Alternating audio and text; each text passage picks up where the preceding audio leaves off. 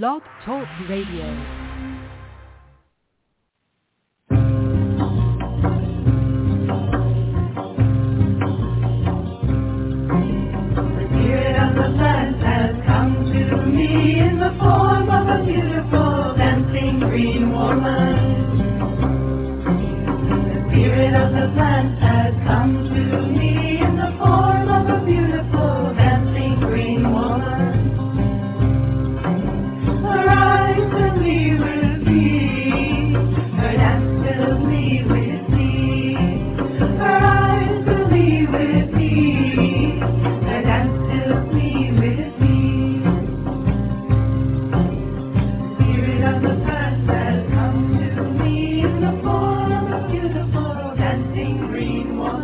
Hello and welcome. We're so glad to have you with us here this evening on Ask Herbal Health Expert Susun Weed, a 2-hour radio show each Tuesday night. Herbal medicine is people's medicine, simple, safe, effective. Please bring your curiosity and health questions. Susun will enlighten, surprise, and delight you. I know most of you know Susun Weed already. She's my mom, so I know her. But for those of you who have not yet met Susun, I'd like to share she is the author of the Wise Woman Herbal series, wonderful books on women's health and herbal medicine, including Wise Woman Herbal for the Childbearing Year, Breast Cancer Breast Health ! The Wise Woman Way, Healing Wise, The Wise Woman Herbal, New Menopausal Years, The Wise Woman Way, Down There, Sexual and Reproductive Health, The Wise Woman Way. And Abundantly Well, 7 Medicines, The Wise Woman Way, the newest book in the Wise Woman Herbal series. So exciting. In addition to being the editor at Ash Tree Publishing and writing her books, Susun is the director of the Wise Woman Center in Woodstock, New York. The Wise Woman Center is open to the public on appointment-only basis. She offers weekend workshops, intensives, and apprenticeships throughout the season. Susun is also available to you online via wisewomanmentor.com. There you can go and view her weekly e-zine. You can subscribe to receive a notification via email each week, or you could join her mentorship program. Susun also offers distance learning correspondence courses and online courses. The wisewomanschool.com. Join us there for colorful, instructive, easy video courses, including Easy Herbal Medicine with Susun Weed, Happy Knees, a cancer diagnosis, adaptogens for long life, and Abundantly Well companion course, wisewomanschool.com. You can also just go to her website, susunweed.com, where you will find thousands of pages online with recipes, articles, art features, and so much more. Well, for now, let's see what Susun has to share with us this evening. Thank you, and welcome, Susun. Thank you, and welcome, Sarah Ellen. Hi, Susun. How are you doing this evening? Oh, doing very well. We had quite the thunderstorm here last night with gales of wind and rain and lightning and thunder. I had to go out this morning and pick up from the deck all the little pieces of plant that were torn off by the wind and the rain. Oh, wow. That sounds intense. It was very intense. It was, yes. How are things down there with you? Things are just really hot down here. Yeah. And dry. And let's see, is this the week that you're going to weather that buck? Yes. Yesterday he was banded, so he was a little sad and could tell he was feeling a little awkward yesterday, but he's perking back up today. Who banded him? The 4-H mom, who's also a vet tech, came over and did that. Because I've been told that the banding is the worst thing to do. Oh, wow. How do you... The rate of failure and infection is supposedly big. I have had vets tell me right out that they simply will not do it. Wow. Well, think about it. Would you like your arm amputated, or would you like a tight rubber band put around it until it rots and falls off? No, it sounds awful, honestly, and it felt pretty. I felt kind of sad yesterday about it, but it was my decision to do it, so I wasn't going to be here moping around about it. And there isn't a vet. I mean, it's a very simple operation. Yeah, it's strange. The vets here, there are so many horses that it's very hard to find a vet that's willing to work on goats. Most of them will not make an appointment to see a goat because they say, why would I do that when I could be working on a thoroughbred? So, so there's not even somebody who does dogs and cats? That's what I do. I get in touch with the small animal vets. Yes, I know there was one, and he unfortunately passed away. He was very elderly, but he was still working right till the end. But none that I found here. I just horse. And horses need a lot of care. Horses need a lot of care. They get in a lot of trouble. Yeah. So I'm hoping it goes well. I'm keeping an eye on it and looking for anything that seems off. It seems very crude. I completely agree. Are you giving him echinacea? I had not done that, but I have that. I should. Same dosage, 2 dropperfuls for every 50 pounds. Okay, every 2 hours. Okay. It's a drop for every 2 pounds. Okay. So a dropperful, which is 25 drops, would be for 50 pounds. Mm-hmm. 2 dropperfuls would be 100 pounds. Okay. So, yeah, he's probably about 50 pounds, which is a drop per ounce. A drop per pound, which is twice as much. It won't hurt him if you give him that much, but it's probably more than you need to give him since it's prophylactic at this point. Okay. Got it. Well, I'll make sure I do that as soon as the show is finished tonight and keep it up. And Oh, I hope he's all right. A super sweetie. I've only watched goats be banded once before, and they weren't my goats, and it went okay then, but they were a little younger. So. Yes. That's the other thing that I've been told, that if you're going to band, it has to be done in the first 2 or 3 weeks of their life. Yeah. I'm not sure what those other kids were, but they were definitely younger than this little dude. He's already 3 months old.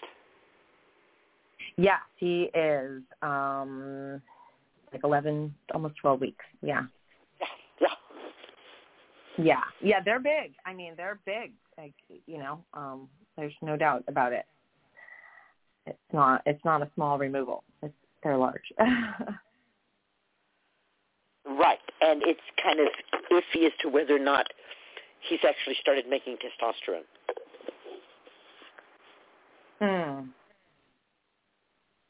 Yeah, because you mean in terms of our... Yeah, because if he has, then he's never going to really be a wether. He'll always have some aggressive behavior. I see what you're saying. Yeah. Testosterone, as we all know, is a hormone of aggression. Mm-hmm. Yes. Well, hopefully he will stay well dispositioned. He's pretty good right now, so hopefully he will. That would be perfect. What's his name again? His name is Huxberry. That's after his dad and a family name of mine. So my gosh, that's fun.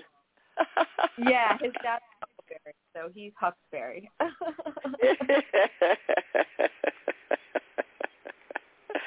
Well, we had more people signing up to present at the Hypericum Conference. Yes. And Durga and I are still wrangling a bit about the illustration. Seems so appropriate. It's so funny because I want it to be so botanically accurate, like the drawing she sent today, the petals are too droopy. I said, no, Hypericum doesn't have droopy petals. The petals are really kind of stiff and outright. She says, well, these are from the side, and from the side they do droop a little, because I sent her pictures. And so, we're really down to that level of detail on it. Wow, I love it. But soon we will have a Hypericum goddess for you. Every day this last week I've been wondering, like, am I going to get to see a little peek of the goddess? Is it going to be soon? Not yet, but soon. And so this is a call out to everybody who hasn't yet made a short or several shorts or sent in your application to be a presenter. Several people have said to me, oh, right, I want to be a presenter. Good. You don't have to send in your completed stuff. But we would love it if you would send in your presenter application. Right now, what I'm not seeing is somebody talking about why people are hysterical about this plant. Why is it banned in France? What's going on? What I'd like to do, I don't know if I'll have an opportunity to do it, but I have some months, is I would like to interview people who take Hypericum fairly regularly and are taking drugs of various kinds. Antihypertensive drugs, anti-cholesterol drugs, and especially the drugs that people, again, get all freaked out about, like you can't take anti-anxiety or antidepressive drugs when you take Hypericum. But I know a slew of people who do and don't have any problems. So I would like to hear from these people. If we don't get a presenter who's going to be talking about it, I'll go out and interview people. I would love a presenter who's really going to talk to us about what's going on with the constituents in Hypericum. There's a lot of them. And they're interesting alkaloids. There's hypericin, of course. Alkaloids are usually named after the plant they're first found in with an IN or an INE ending. So there's hypericin. But it's not just hypericin. There's hypericin A and hypericin B. And there's also pseudohypericin. And then there's hyperfluorin. And those are just some of the alkaloids. And I don't know, but I would love to hear from someone. This is the one that makes you sensitive to the sun. This is what happens when it gets dry. This is why you're not getting an effect from it when you're making tincture of the fresh plant. Those kinds of, I don't know, maybe scientifically arcane things. I would love to have a presenter who presents on that.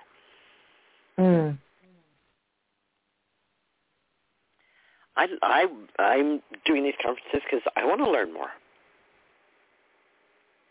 I agree. Yeah, the Comfrey presentations that included the constituents and then what happened when the plant was heated or dried or put into oils. It was very interesting to learn more about the constituents and how they reacted to different processes.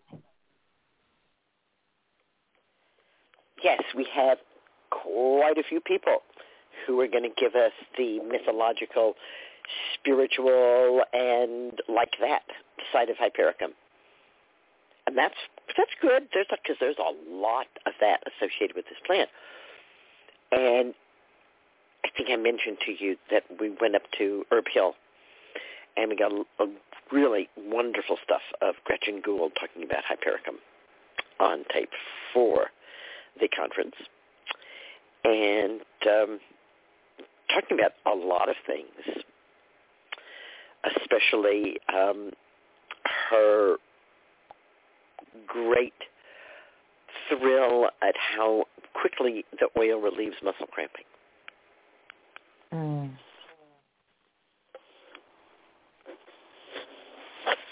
But there's still room for you if you want to make a presentation. What's your relationship? I'm talking to all of you. What's your relationship with Hypericum? What can you share? It's really pretty easy to be a presenter. You have to come up with at least 3 10-minute videos. But hey, that's really pretty easy, about some specific thing with hypericum. For the shorts, you don't have to be specific. You can kind of ramble and do various things. So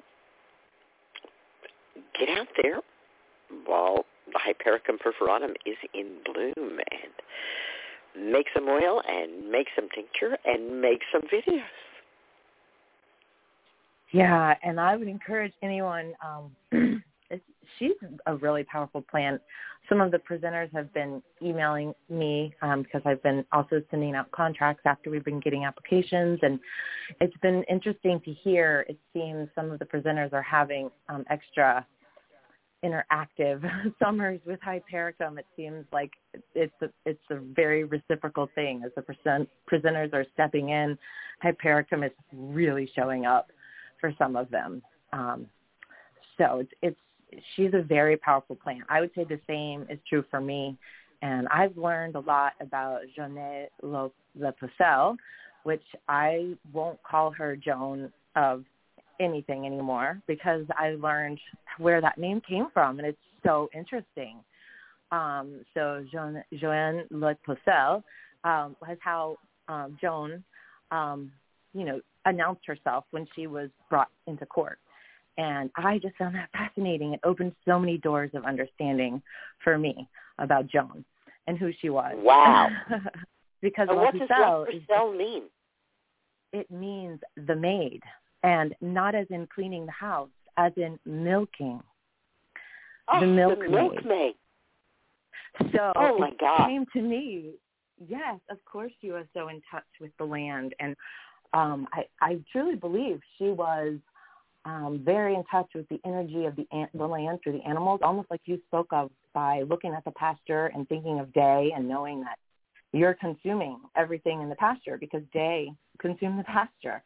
So I just got a new sense of her as an energy worker and all of the information that she was able to bring as a young teenage girl to these, battle-hungry men and save her country without being a fighter. Like she had a sword, but it was more just to raise as they charged in. And she was more the strategist. She knew what to do. She led the way. She was in touch. So it's been very interesting. And the Ark is her father's name. And she was actually from a very matrimonial community. So if anything, she would have taken her mother's name, but that is not how she announced herself in court. She did not use her mother's name. But I just find it fascinating that we use her father's name. And then also they tried to suggest that part of the reason she had fits and craziness was because of her exposure to raw milk. So it's like, oh my gosh, we're going all the way back there. Oh my gosh. What? Yeah. Fascinating. So there's so much. And then poison ivy, not to talk too much, but poison ivy showed up on my barn. And I'm like, where are you coming from? Why are you doing this? And it came to me because of Hypericum. And would you know, I have now tried both the oil and the tincture on the poison ivy, and it is the best poison ivy remedy I have tried. Oh, my gosh. And my friend came over. Yeah, and my friend said she held up both. That's what's a short. Well, that's a Hypericum short. Right? Even if you just hold it up and grin and say, just what you said, I tried it on poison ivy and it's the best. Boop, that's a short. Yeah, exactly. Yeah, and I gave it to a friend and she did it and said the same. And I tell you, in the Comfy Conference, I learned a lot from the presenters, but what I really loved was the shorts. Yeah. It reminded me of going to the movies when I was young. And, yeah, you got a feature film, often a double feature film, but you also got a newsreel, a travelogue, sometimes a fashion piece, and usually, some ongoing story, like Flash Gordon or something like that. And, of course, cartoons. And so to me, the shorts are like that early movie experience I had where you get all of these short things along with your main presentation. Yeah, they are fun. Yeah. Yeah. With Zara on the Comfrey Conference even providing a bit of a cartoon. Oh. Do you remember Queen Zara making the comfrey poultice and then raising the bowl and smashing her face into it? No, I have not even had a chance to watch all the shorts. I'm being 100% honest. Oh, it is so funny. And she lowers the bowl, and there she is staring out at you through this comfrey dripping off her face. And then she takes both hands and she starts rubbing it all over her face. Oh, my gosh. Well, I'm excited for her Hypericum appearances, though. She's going to be a presenter, everyone, at Hypericum, and she has a lot of fun stuff planned. She sure does. Yes, she went from doing shorts for Comfrey to being a presenter for Hypericum, and that's just the kind of progress we hope you all make.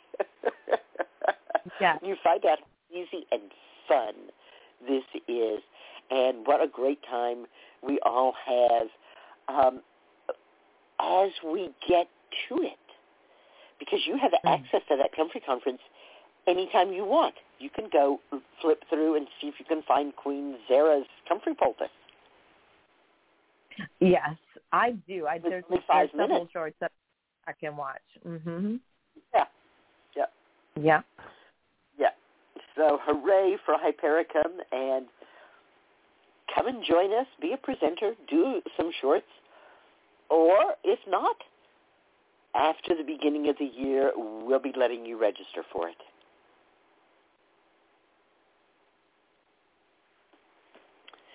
Meanwhile, I guess we should talk about our guest tonight, huh? Because we have a really interesting guest tonight, Natalie Brown, a composer, educator, sound healer, and multi-instrumentalist who has traveled the world performing, recording, and teaching music. She started violin at age 4.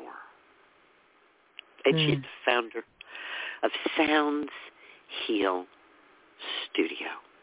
We're going to get to hear a lot more from Natalie Brown at 9 o'clock East Coast time.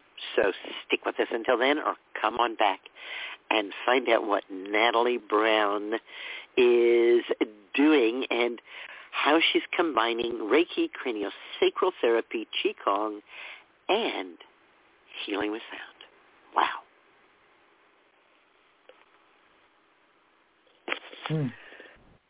Anybody with a question tonight? We have 4 hands that have been raised with questions, and I'll remind everyone listening that if you have a question tonight and would like to get yourself lined up in the queue, you'll need to press 1 so that we see that your hand is raised. The first caller that has a raised hand is dialed in from a long number that begins with 346. From the 346, you are live with Susan. Hello, good evening. This is Nicole calling in from across the ocean. Hi, Nicole. Which ocean? Hi, Susan. Hi, Sarah. Across the Atlantic. I'm over here in Spain. So I am calling tonight with a comment and a question, and now listening to all the Hypericum talk, just to share that it's been a very Hypericum summer. And when you were talking about Zara's short, I actually also, like Sarah Ellen, I haven't gotten through all of them yet, so I haven't seen that one. But it reminded me of something I've been doing that maybe I could share with people who might be at that stage right now. Because I've been straining out all of my oils, because here in Spain, like, our flowering season is pretty early, so it's been more than 6 weeks already. With, like, the spent flowers, I didn't want to, like, get rid of them. I hate wasting anything, so I put them in little, like, plastic baggies, like in handful sizes, and froze them. And now when I, like, go down to the river or something with my dog, like, I just bring one of those frozen little baggies and, like, wrap it up nice and tight. And then when I get there, it's, like, already defrosted because it's so hot. I use that as, like, exfoliating on my legs, and then, like, let it rinse off into the river, and it's really nice. that's a nice tip if people don't want to waste the Oh, scent. thank you. That's wonderful. Yeah, and I feel like it can't be bad for the river because it's like olive oil and flowers, which both of those things grow next to the river, so it's fine. There you go. Exactly. So, okay. Yeah. So I was now, here's the question. Does it stain your legs red? No, it does not. It does not. Maybe a little bit golden. A little bit golden. There you go. Oh, yeah. Yeah. And then do you use the oil as a sunscreen? Of course I do, because that's the added benefit, because when you rub it all over your body, not only are you like exfoliating and then getting the oil on your body, but then it's like a sunscreen for your walk back home. And it's also like really relaxing and stuff. So it's wonderful. It's like a really nice experience. Yeah. So it's nice. The overall body muscle relaxation helps to move you into a pleasant mood. Yes, it definitely does. It definitely does. Never combined with. That's brilliant. Thank you. Oh, you're welcome. I don't know. Yeah, it's, I don't know. I've done it a few times now, and it's always really nice. And the other day I went to the river, and I forgot to bring a little baggie with me, and I was like, oh, no, I don't have my Hypericum fun, like, spa moment. Right. So, yeah. I hope you didn't get sunburned. Well, actually, I did. And so I did get sunburned on one of my river walks, and it was the day that I didn't do that. I mean, there were a few days that I didn't do that. But I was joking a little, but I also thought that it was pretty likely you would have gotten sunburned. It's the way that it acts as a sunscreen is so natural that after you do it a while, you don't even really think it's working. Yeah. Yeah, I haven't used, like, store-bought sunscreen in years, like, not at all. And I live in Spain, so. And that store-bought sunscreen is expensive. It's expensive, and I honestly have the sensation that it makes me burn. Well, when I used it years ago, I would, like, burn much more because it would wear off, and it, like, had done something to my skin that would make me more susceptible to the sun. I don't know. I'm not a fan. And I think that whereas the Hypericum oil seems to teach the skin how to be better in the sun. Mm-hmm. Exactly. And even though I did burn, like, my chest the other day, maybe about, like, a week and a half ago, I just, as soon as I got home, I put on my Hypericum oil, and I was putting it on, like, maybe 3 times a day, which was nice. And I didn't peel or anything, and now it's fine. So yes. See, I would love to have a presenter who focuses on Hypericum and burns, both preventing burns and treating burns, including preventing and treating radiation burns. I mean, this is one of its really strong uses that is known among a certain group of people. And then outside that reasonably small group, it's somehow not known. It was one of the first things that I read about it in this kind of weird way. This writer was going on about how during the Crusades, the infidels poured boiling oil on the Crusaders. And the Crusaders healed those burns with Hypericum. Wow. Okay. Yeah. Well, they call it like such a stunning image all around for me. Yeah. Oh my gosh. But they call it. Right. I mean, just the whole thing. You know, tromping away from your country to somebody else's country, and like, you know, with being violent with them, and then they're going to pour boiling oil on you. It's like, oh, what? And then you don't have hospitals and skin grafts or anything to deal with that. And oil burns are bad. Yeah. And you wouldn't think that putting oil on a burn would be a good idea. But it is.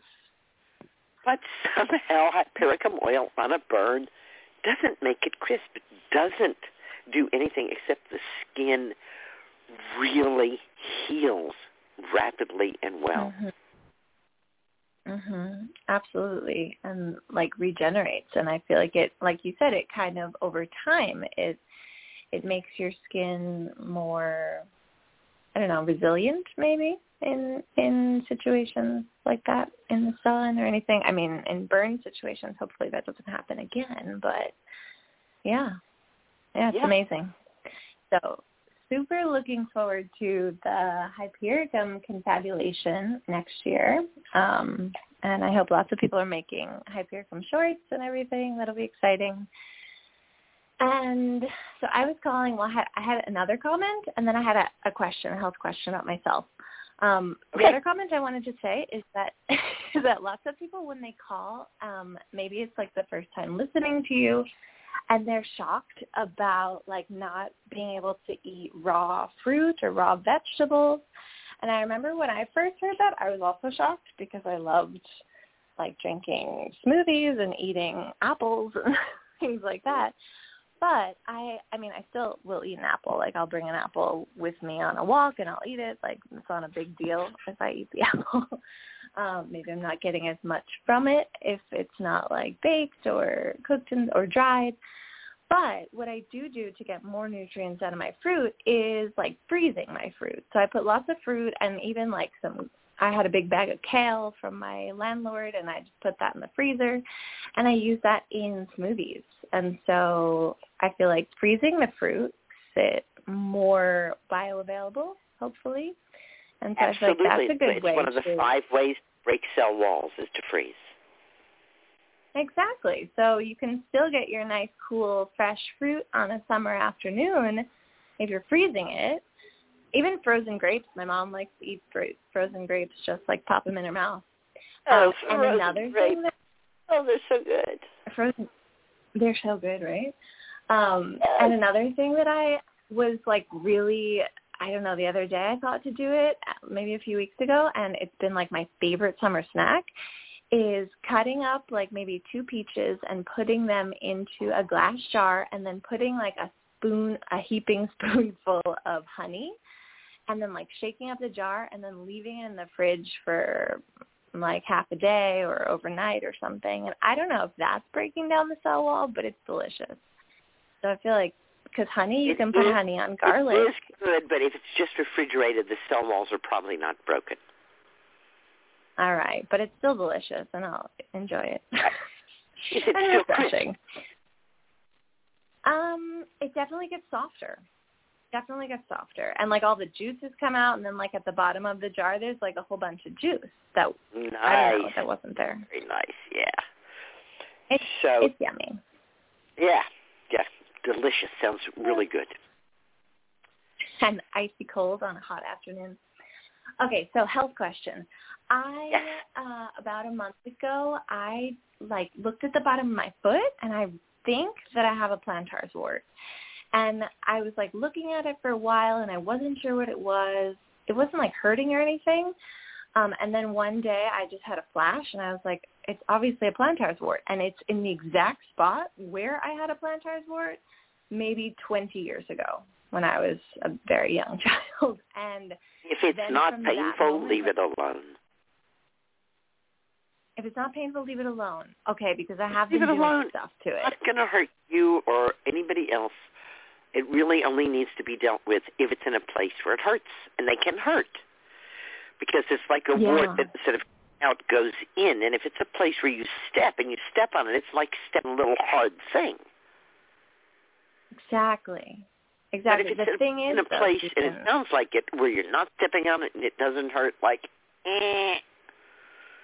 body glitch number 27. What can we say? All right. Okay, that makes me feel better. But my boyfriend said the same thing. He's like, don't touch it. You're doing all these things to it. But it's on like the sole, like the ball of my foot. And the reason why I'm it's not like hurting, but I'm afraid it's going to get bigger. And I am going on like an 80-mile hike in the middle of August, like over like 6 days. I'm going to the north of Spain and walking. And I mean, I don't think in the next 3 or 4 weeks it's going to get like much bigger and be a problem, but I walk a lot and I don't want to. I hear you. I don't know. Does it hurt? It doesn't hurt, but now that it like got in my head, so I've been like visiting the Celandine. The more you do to it, the more likely it is to hurt. Okay. And all right. So I'm not chuck gonna do anything. a small No potato into your pack. If it starts to hurt, cut a thin slice of potato and tape it over it. Okay. All right. Sounds good. Yeah. And that's it. The starch in the potato will calm it down and make it not hurt. Okay. All right. When I used to do a lot of hiking, and I was just saying to somebody the other day, I said, it's probably unlikely that I will ever do solo backpacking trips again. That was interesting, but I would always take comfrey ointment with me because if I got a blister, I would put comfrey ointment on it every 5 minutes until the blister reabsorbed. Yeah, I've got all that planned. My comfrey. Good. Yeah, I have oil, but yeah, and my hypericum too. All right. Ointment. Don't leave home without our friends. Exactly. What's the legal situation in Spain? What's the legal situation in Spain? Can you buy hypericum products in Spain? Yes, you can. Yep, you can buy the tincture. Do people come across border from France and hypericum? I'm teasing. Apparently, it's banned in France.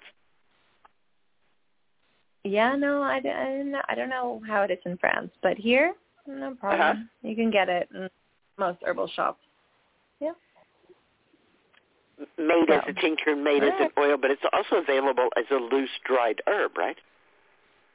Yes, it is available as a loose dried herb, which, I mean, I don't want to use it because I don't want to use the dried herb, but I did use the dried herb to dye, and it has very different results from the fresh plant, so it's interesting. I was going to say, and did you dye with it? Because I know you're the dyer. I did. I dyed with the dried herb from the shop, and I dyed with the fresh herb, and really interesting results and really beautiful everything. Oh, wow. But yeah. Great. So, all right. Well, thank you. I'm not going to touch it. So I was like putting like little squares of duct tape on it because I remember you said something about duct tape on a wart, but don't do that either. Just let it breathe and it'll go away. It generally will go away. If you want to put some duct tape on it, it's probably not going to hurt it. That's for the other kind of warts, and I don't know if it'll work for plantar. But it won't hurt you. So, yeah, but it won't hurt. Don't dig at it or put caustic things on it. That's what I'm saying. Don't. I was just putting some. Don't get all heroic on it. Yes. I know. Yeah. Okay. 80-mile walk in 6 days. All right. Yeah, but we're going like with a group of people, and we have like a van that's going to carry our bags, so we just have to walk. So it's not like we're carrying like lots. You didn't have to have a backpack. Ah, okay. I'm gonna have a little backpack, a little one for the. So you're gonna do 10 to 15 miles a day. Exactly. Maybe a little bit. Yeah. There's some days that are a little bit longer, some days a little bit shorter, but more or less around there. That's quite doable. Oh, absolutely. I mean, I normally walk between 5 and 10 miles a day anyway. Right. Yeah. So, yeah, no, I'm not concerned. Yeah. Yeah, it'll be fun. All right, well, thank you so much, and right. I'll let the other callers. Thanks for staying up so late. All right, have a great night. All right. I know, I'm going to bed now. Good night. Good night. Ciao. Great blessings. Bye-bye. Bye-bye. All right, and there are 4 callers Have you seen any of her shorts at the Comfrey Conference? Nicole? Yeah. I have only seen like 2 of all of the shorts. So, no, I have not seen Well, she started doing shorts, and she just got totally, really carried away in the most beautiful way. And she was dyeing wool with comfrey in different parts of the country. And used more than, it's thrilling to see. Wow. Oh, yeah. Wow. Yeah. Oh, my goodness. I'm looking forward to having enough time to sit down and watch some stuff online. People are that is so inventive with the ways they use herbs. And they're just, it's just, there's so many ways to ally and to be gifted by the plants. So true. So true. Hey, some of my calendula started flowering. Oh, wow. Remember back when I planted calendula seed from Seth from last year? And now it's flowering. Thanks, Seth. All right. I think you said there are more people with questions. Yes, there are. There are 4 callers that have pressed 1 and have their hand raised. The next caller is dialed in from the 831 area code. From the 831, you are live with... Hello, Lady Irina. Hi. It's Josh from the Redwood Forest. Oh, how wonderful to hear you. Yeah, I just wanted to give you an update on our daughter Zora. Thank you. She's 10 months now.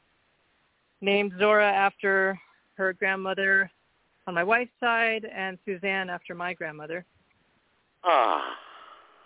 Yeah, we've been feeding her on goat milk and infusion 1-to-1. And that's been, 2-3 months now. Uh-huh. And we just went and saw the doctor and doctors. I wish I, could have like a dialogue and say, hey, what do you know? And this is what I know. And what can we share together? But in any case, she's in height and weight. She's in the 80th to 90th percentile. So when she was a baby, she was actually kind of small. So she's really grown, and I see like queen of the world in her eyes when I look at her. She's such a powerful little baby already. Someone gave me a sign which I proudly posted in my kitchen which says Queen of Damn Near Everything. If you could find one of those for her. Yeah, we'll put it above her bed. Oh, I am so thrilled to hear that. We had some friends who raised a baby on goat's milk, not with the infusions, but just the goat's milk. And by the 8th or 9th month, there was one particular nutrient deficiency. I don't remember what it was, but I could find out for you if you want me to. That's something to keep in mind. We feed her a pretty broad diet otherwise, too. She, I'm cooking some chard right now. It's in an hour and a half so far. And she eats that just from my hand. Like, I'll just give her, Oh, nice. Yeah, but getting a pretty broad diet. I'm not really that concerned about it, but we'll see as we go. My doctor said that something that can be a problem is an iron deficiency with cow's milk. So, we can do the test if there's a concern. If there's a concern, right. Or give her a little molasses, which is a great source of iron. Oh, molasses. Okay. I was thinking a little bit of beef, but it still seems a little bit toothy for a baby so small. Yes, but molasses is easy for her. And it doesn't carry botulinus like honey does. Wonderful. Perfect. Yeah, she's a little ill. She got a fever yesterday, and I picked 2 elderflowers, and I gave her the first one today and some tea and a little bit of goat's milk, and she went right to sleep and a little cranky, but, staying on mom and dad today, not wanting to crawl around. Yeah. Love you, Susan. Thank you. Love you, too. Thanks for the update on Zora. Ciao. Zora Suzanne. All right. Oh, were you going to say something, Susan? Nope. Okay. All right. We will go to our next caller with their hand raised, who is dialed in from the 352 area code. From the 352, you are live with Susan. Hi, Susan. It's Carol. How are you? I am well, Carol. Good. I definitely am going to contribute to the shorts or I've had some really great, last year we did a lot of comfrey oil. But I think I'm going to do an experiment on the comfrey oil for the sun thing because three of my daughters swear it keeps their tan. It keeps what they've got going. But I have to tell you this really funny story, Susan. She took a bottle of my St. John's wort tinctures because they kind of raid my cabinet and brought it to the pool. And I was like, she said, do you have any oil? Because I had 2 daughters and a grandchild. We're going to the pool. She grabbed the tincture. So she's standing by the pool with all these people next to us, and she starts opening the jar and puts it on her, but she's looking at the people next to them. They're smelling it. They're going, what are you putting on you? And she's like, what do you, and then she smells the alcohol. She's like, this is tincture. So like, she's like, don't put this on the baby. It's alcohol, and we'll be thrown out of here. But I mixed the St. John's wort oil with shea butter, and it makes, you can see the difference on the skin. Like it's not. I don't like calling it a sunscreen because it's really not screening. It's making your skin adapt. Thank you. That's really smart. I really hear you. It's not screening out the sun. It's giving you hypericum's ability to thrive in the sun. Exactly. I mean, that's why it comes from the Mediterranean. Doesn't Susie, the Barclay Levy, she talks about that's why the Mediterranean children have such nice skin because of this hypericum oil. But I'm definitely going to contribute because I've got some. Do you know where Russell, New York is? No. It's Stevenson, maybe an hour out of Auburn. That sounds like maybe Western New York. No, it's Western New York. It's about 2 hours from Catskill because going there, I pass through your town, and the Woodstock area to get into the festival. You can still go a couple of hours north from me. Oh, yep, that's exactly what I did too. Yeah, it's north. I'm going to I'm going to do a study on some. I'm so sorry. Go ahead. No, just New York goes pretty far north. In fact, all the way up to Canada, right? You are absolutely correct. And it's up there. It's near Massachusetts. It's like a 2-hour drive to Massachusetts. I'm not that far of a Yankee, but I'm from D.C., but I live here in Nashville now. Okay. I have some friends, these kids at this. So I'm going up to a festival. I cook for it, and it's a side festival. A bunch of kids from Harvard and all this, and they are addicts to my herbs and stuff. So I cook. I'm like, do all the cooking for all the people. I have 3 of those youth that they're not youth. They're 40 years old or something. They are like they use my St. John's wort tincture as if it's.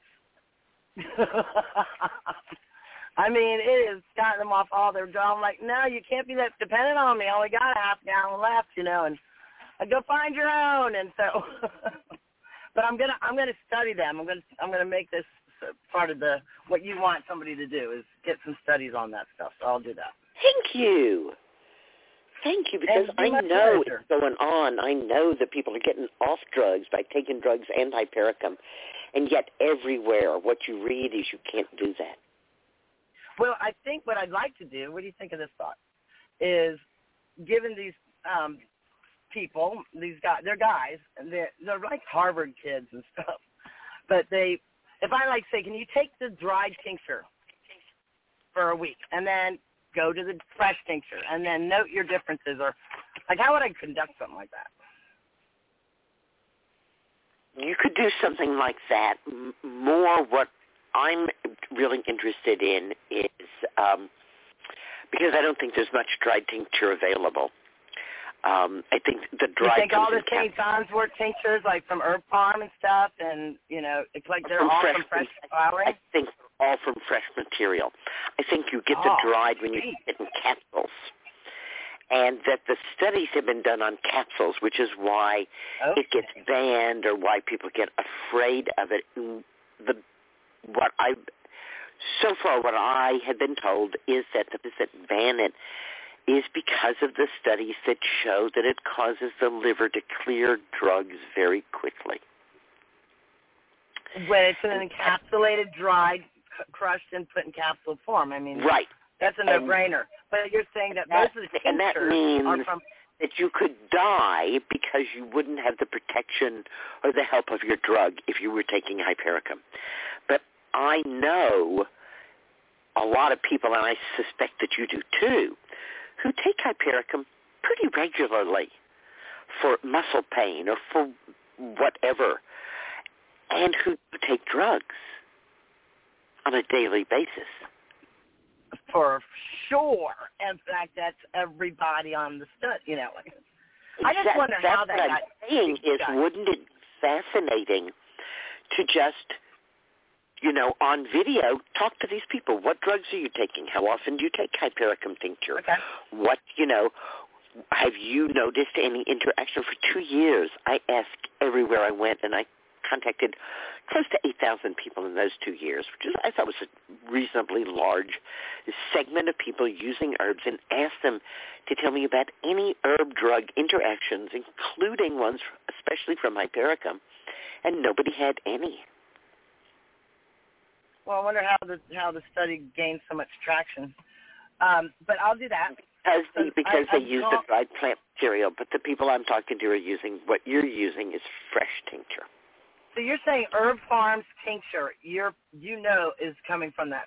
Like you said, you're not sure about the motherwort. I don't know it. I'm pretty certain.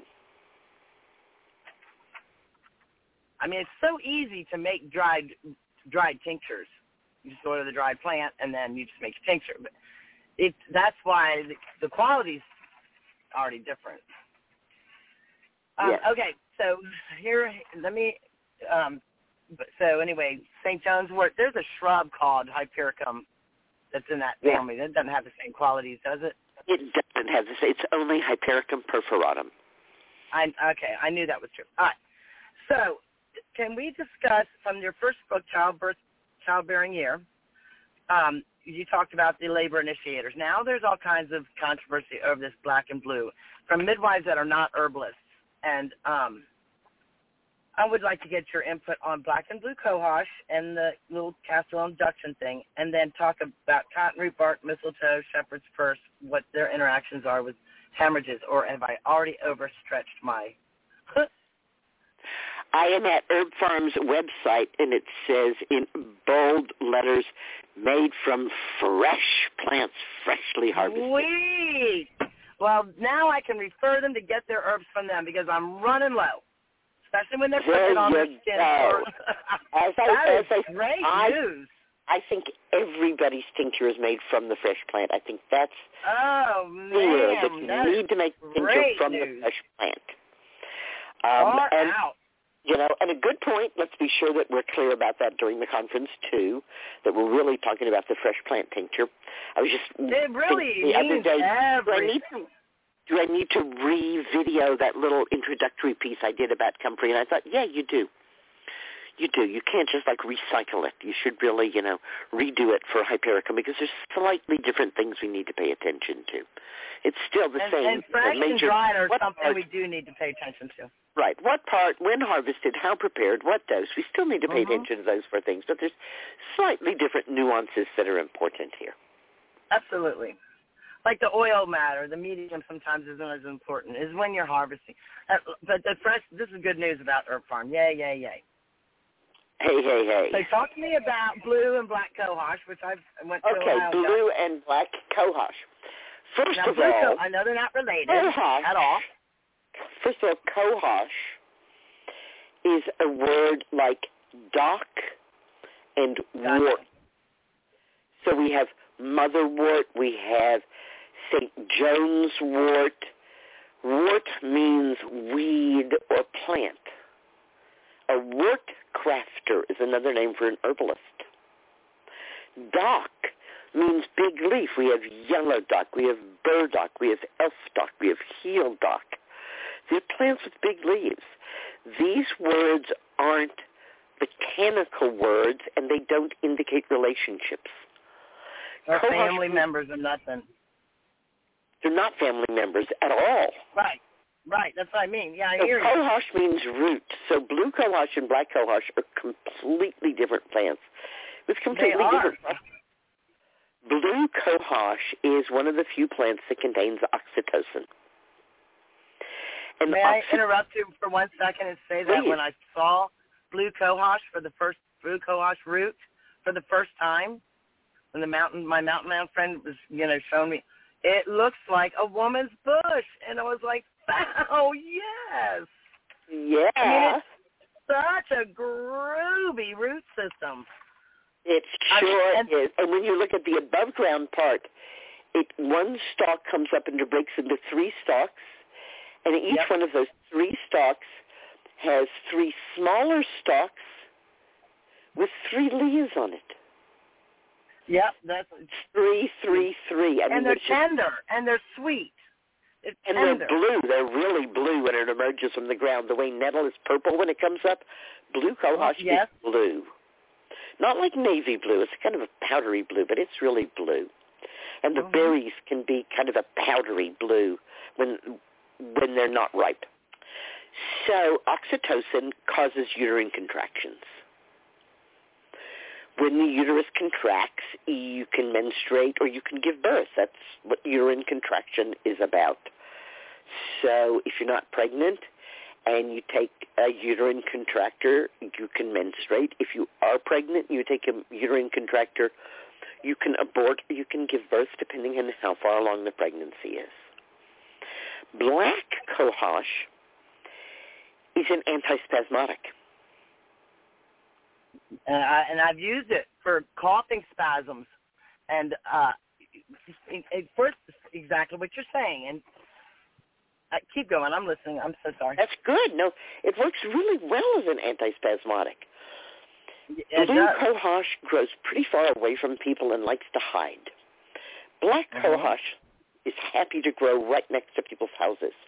It won't naturally grow next to people's houses. It will naturally grow in the deep woods, but it's become a landscape plant, and it will happily grow next to people's houses. Yeah, it has become a landscape plant. You're right. It grows all along the Shenandoah, but keep going. So go ahead. And the relationship between the two, and why are these midwives talking weird about it lately? Together because one causes cramps and the other relieves it. And then, okay, so that sounds like maybe an oxymoron, or? No. The uterine cramping caused by oxytocin can be so severe that it's nice to have it osmotic. It's like a to ease modifies it. Right. It gentles it. I love it. Now, an anonymous midwife and I did a hour-and-a-half teleseminar on herbal abortion, past, present, and future. And she uses black cohosh root tincture with the drug that you can get. There are 2 morning after pills that you need to take. First one, then the other. And the one you can't... One you can get pretty easily, but the other one you can't get very easily. And she uses black cohosh in place of that one you can't get. What we can say about all cohoshes, all roots, is that all roots have phytosterols.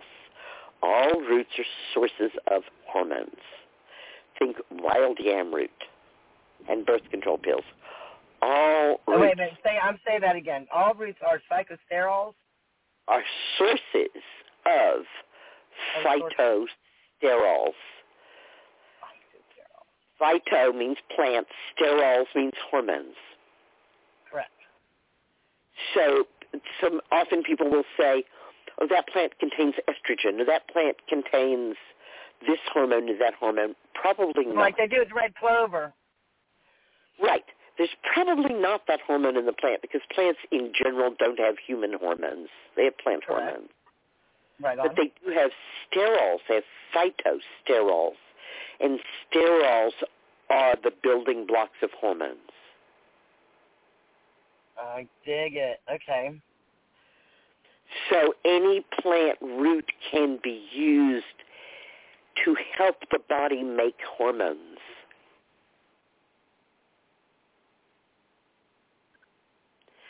Right, and they're we're not balancing fairly anything. non-specific. So ginseng is a root. It helps men make more testosterone, so it's, the root of virility. And for, hundreds of years, women weren't allowed to use it because, after all, we don't want virile women. But it doesn't do that to women, right? I love this. And there's two equal hormones, man. I mean, you can't. Right, in the same way. They're like the hypothalamus of the plant. Right.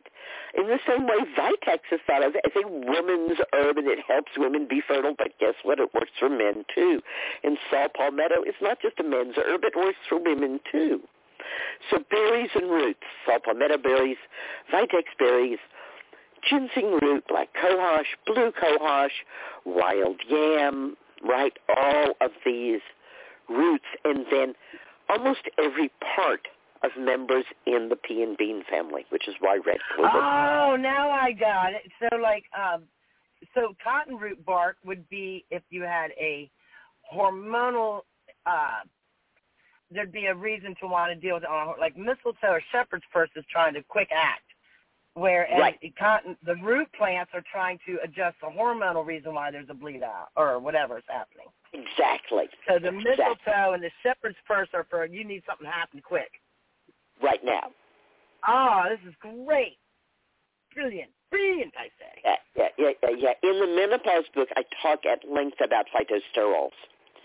And look at my menopause book, New Menopausal Years. Oh, okay, all right, I got it. And I talk about plants that are exceptionally rich in phytosterols and what those can do when you use them. Plants that are more food-like rich in phytosterols, like carrots and, blueberries, right? And the plants that are going to have a medicinal effect but are kind of in between the really heavy-duty ones in the food, so that we have choices about phytosterols. And, of course, as we know, how we prepare that is going to make a difference, too. The study that I always come back to was a very simple study. They took 100 women and fed them a cup of cooked beans. Okay. Now, if those beans, which contain phytosterols, there's seeds and the bean family, so they're very rich in them, if those phytosterols are actually converted into active hormones in the woman's body, then that metabolic process creates byproducts which wind up in the urine. So we can pretty much measure how much of these byproducts there are and know how much of the phytosterols the woman used. By knowing what it is beforehand and then what she urines out excess. And then you test that excess. Not an excess. I mean, you test the urine. We fed the women beans, and then they digested those beans.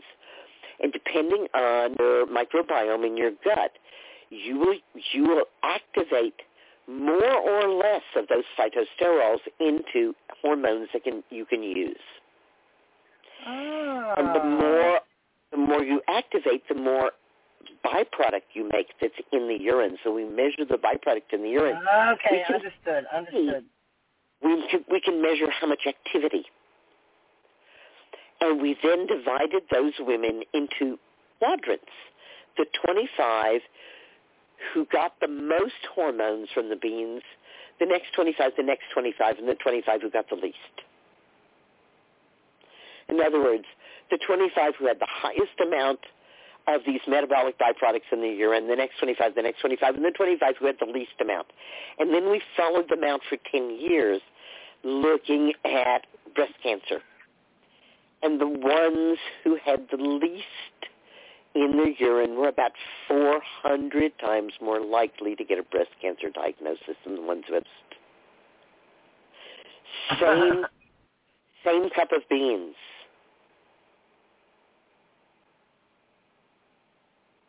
There's a whole lot of thought going into that, too, as you said about the microbiome and the other foods. Exactly, because phytosterols aren't already hormones. They have to be fermented out by your gut flora.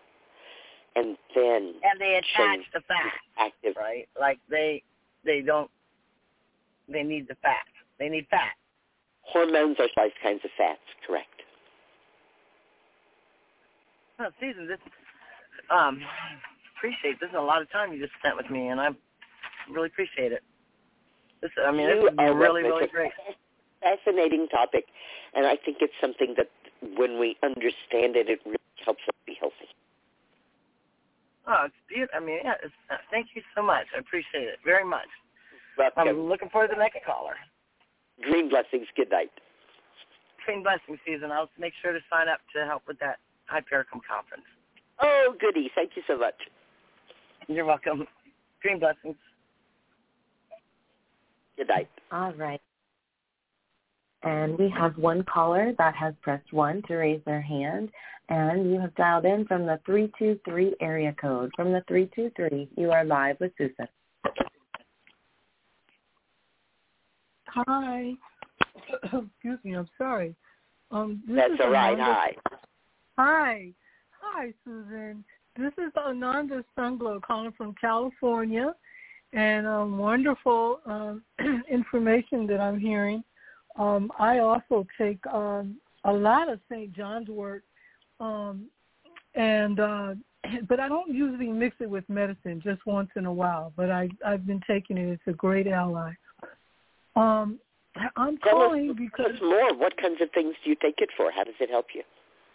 Well, I had an issue with sort of like a sciatica kind of thing, and was having like sort of like pain and discomfort in my leg, and for a long time, but it doesn't bother me. It actually healed, and I attribute it to not only the St. John's wort, but also I've been taking the CBD a lot. You know, just all right, yeah.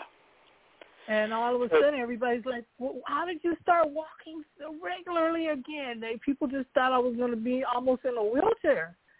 And I had to really think about what I've been doing every day. And that's the two things that I really consistently have been doing. Okay. Thank you. Thanks for sharing that with us. Mm-hmm. And I'm calling you because it seems that I got diagnosed with COVID, and which is really a surprise to me, but I was really not eating the way I usually do and kind of got off, and my immune system got down, and it's getting much better, but I'm just wondering what herbs you would prescribe for strengthening, just the fatigue part. So tell me this, are you drinking a quart of nourishing herbal infusion every day? I have to say that I have skipped that lately, and I definitely have to get back into it. That I think is critically important.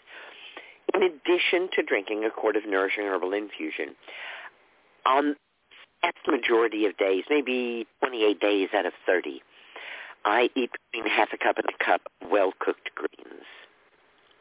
Okay.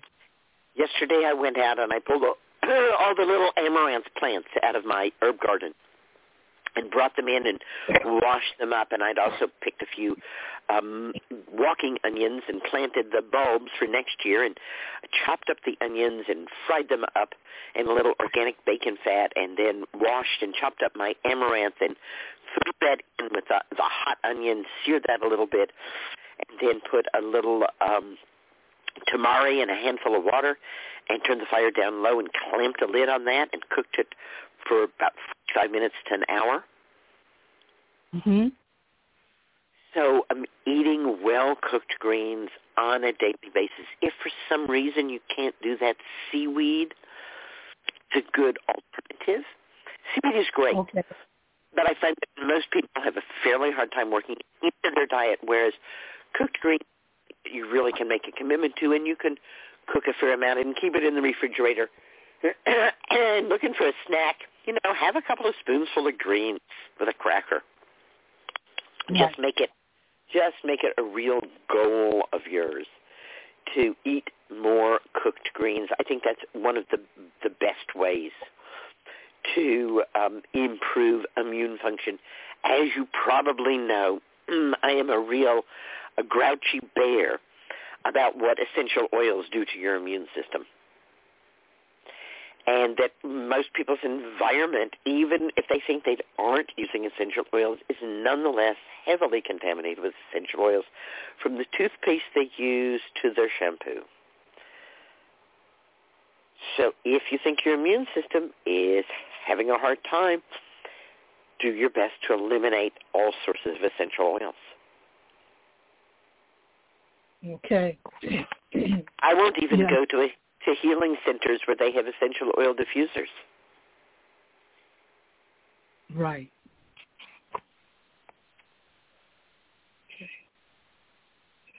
Okay. Yeah, I think that I have a tooth that needs work, and I think that helped bring my immune system down because I got a toothache around the same time that just hit me.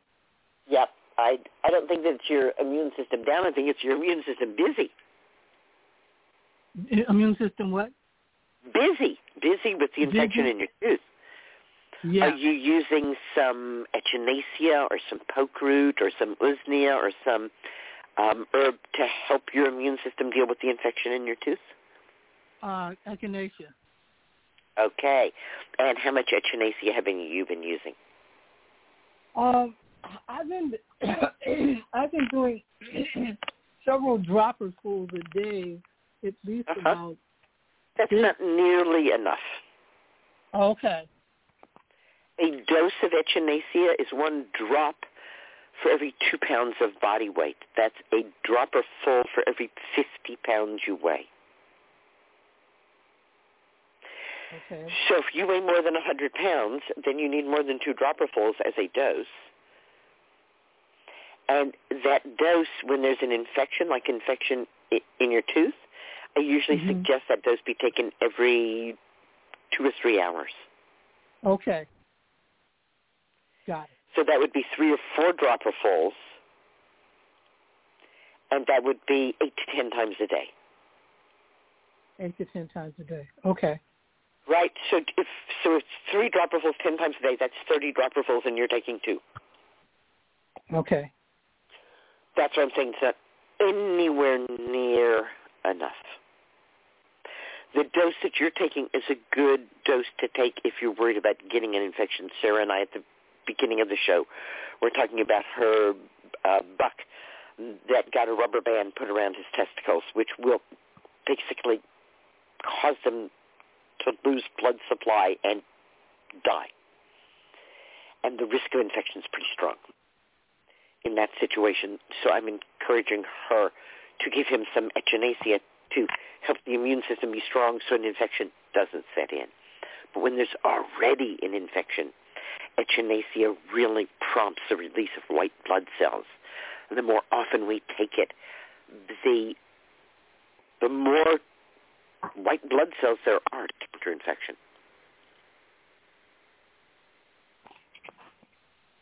Got it. I just swallowed some just now. Good for you. I like that. Responsive, yeah.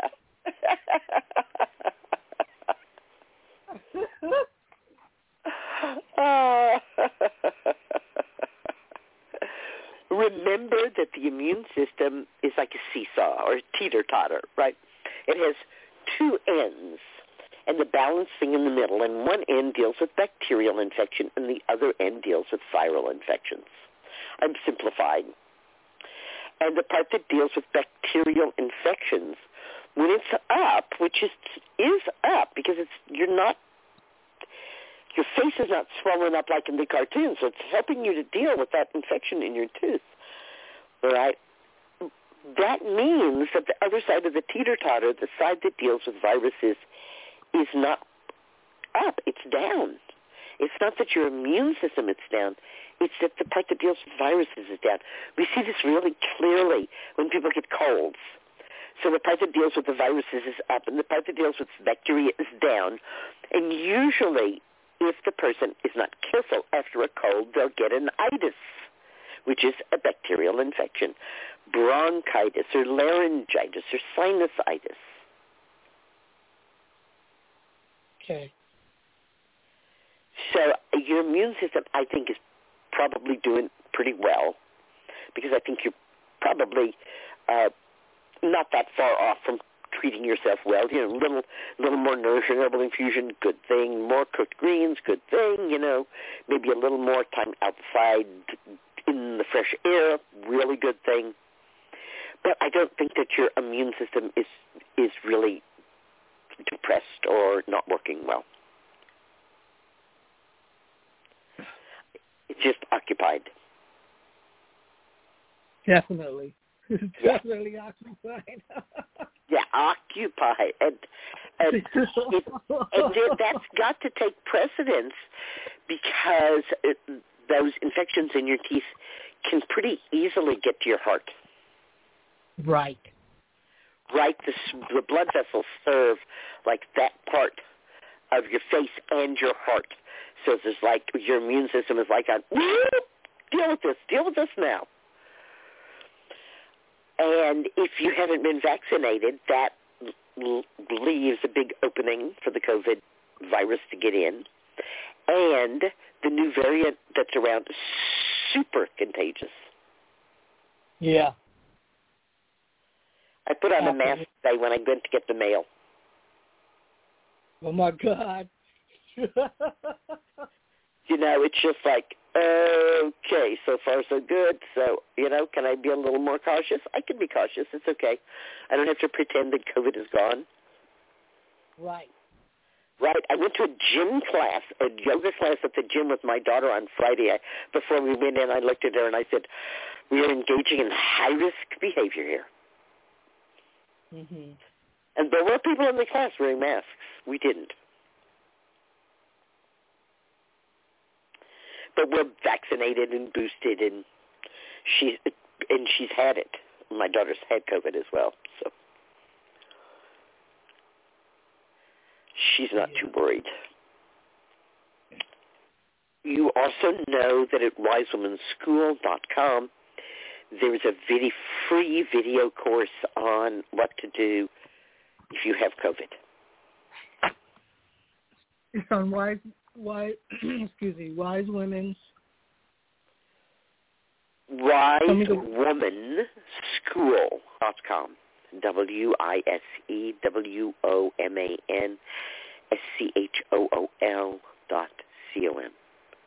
WiseWomanSchool.com. Okay. Okay. It's a free course. All righty. That's beautiful. Yeah. And the Comfrey Conference that we've been talking about is there as well. It costs now. It was free up until we did it, but now that we did it, now it's there. Of course, it costs a little bit. But a lot of good material for not much money. And, you'll enjoy yourself when you go there. A lot of fun things. Absolutely. Thank you so much. This is I was hesitant to call. I haven't reached out to anybody, and I said, I got to reach out. All right. I'm so glad you did. I am so glad I did, too. This is really helpful. God bless you. God bless you. Thank you so much. Be well. All right. Green blessing. Green blessing. Good night. All right. And I have one caller who has raised his hand, dialed in from the 208 area code. From the 208, you are live with Susan. Hi, this is Tabitha. Hi, Tabitha. How are you tonight? I'm doing well. I'm at work, so I was trying to pop in off and on, but I worked out that I have a moment, so I'll try to make it quick. Right. Mainly, I'm calling because I just have kind of this consistent out-of-nowhere headache, and I don't really get headaches.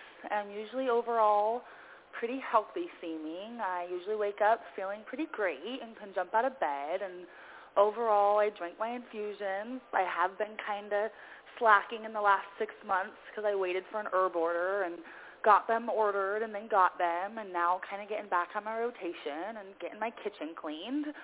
But overall, I usually try to stick to a good rotation on the infusions. I definitely feel like I probably could eat more things like seaweed and stuff like that always in my diet, but I eat kind of overall whole foods, and I try to eat the green leafy vegetables when I can more. Pretty big meat eater, but kind of just for the last month, I've had this headache that I don't think has even hardly gone away. It seems like I wake up, and not long after I'm awake, I can notice that I still have it, and it kind of, I don't know if it's more in like my temple, but it kind of moves from the front of my head to the side of my head to the back of my head. And if I take Tylenol or ibuprofen, it goes right away, and then I'm back to my normal self. But the next day when I wake up, it seems like it's there again. So I'm kind of trying to figure out what it is and how to make it go away. Headaches are quite possibly one of the most difficult things. Right. That's what I almost just wanted to go to the doctor, but that just seems like it'll give me more of a headache. Yeah. Right. The worst possible cause for a headache is a brain tumor. That's what I don't really feel like it would be that out of nowhere, and I don't want to go to severe measures of trying to see if that's what it is, but I have noticed that it's getting to be something to alert me. That's the worst thing that could be happening, is that you could have a tumor in your brain, and that definitely gives you a headache. And I know people who've kind of ignored that headache because it's not a huge headache. It's just, as you say, you take an ibuprofen, it goes away. And they wound up, the ones who actually did have brain tumors wound up collapsing. Right. It is something scary. But you don't have to worry if it's a tumor. Like, you'll collapse, and then, you'll know. Okay, right. Okay. Because I don't want to go to the doctor and get my head scanned. That's right. You don't want to, so it's okay. If it's a brain tumor, something will happen. Okay. Something large and dramatic will happen. Right? Yeah. And, some of them are operable, but some of them aren't. Ugh. And what else could be going on? Just about anything. Right. Right. I know it could be definitely stress or lack of sleep, but... I mean, from lack of sleep to pollen in the air to tension over something to, anything can make our heads ache. So who takes care of heads? Craniosacral specialists. So if my head was hurting me, I would find someone who did craniosacral work and give my head into that person's hands. Yeah, because I can just tell my body is alerting me now since it's got my attention for a while. So I'm like, okay, I need to do something about this. And so here are hands and people who focus on the head and the skull. Okay, so I'm just going to seek out a specialist in craniosacral. That's right. They do craniosacral massage. That's what it's called.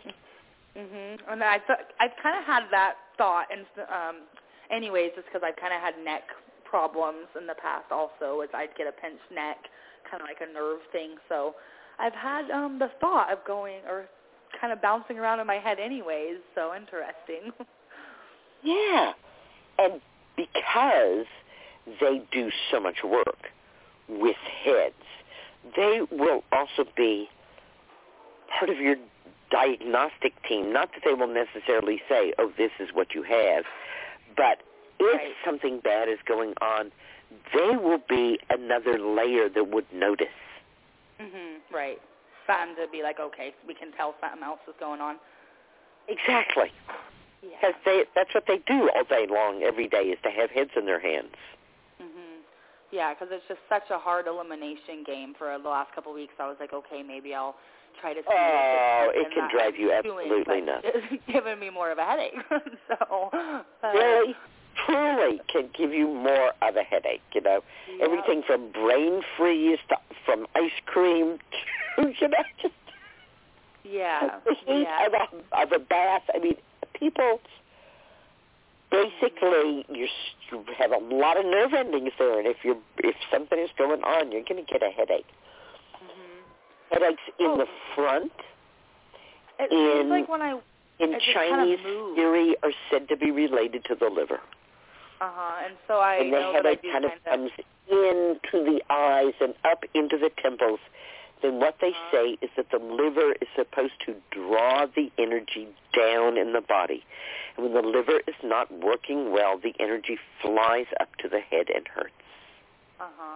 Makes kind of sense, because I haven't listened to the show in a while, but I just put it on, I think, the other day for a moment, and I caught a part where you were talking about, I think it was from last week's show, of somebody had called in, and I didn't really get the whole story or anything, but the part I caught was about nausea in the morning and eating some dandelions, and I've always kind of struggled with nausea in the morning, too, ever since I kind of was pregnant and had my son, and so you were saying something about maybe that was with liver also.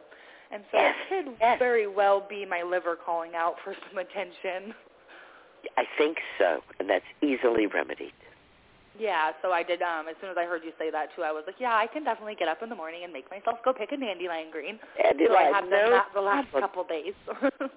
Yeah, and because you have an active symptom, you might even look through your medicine cupboard and see if you have some dandelion tincture. And take a little bit of that when you feel that headache.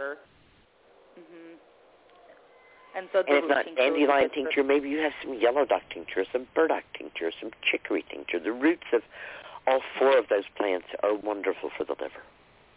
Yeah, I definitely can do that, too. I can add a little bit more of that into my daily routine for a while.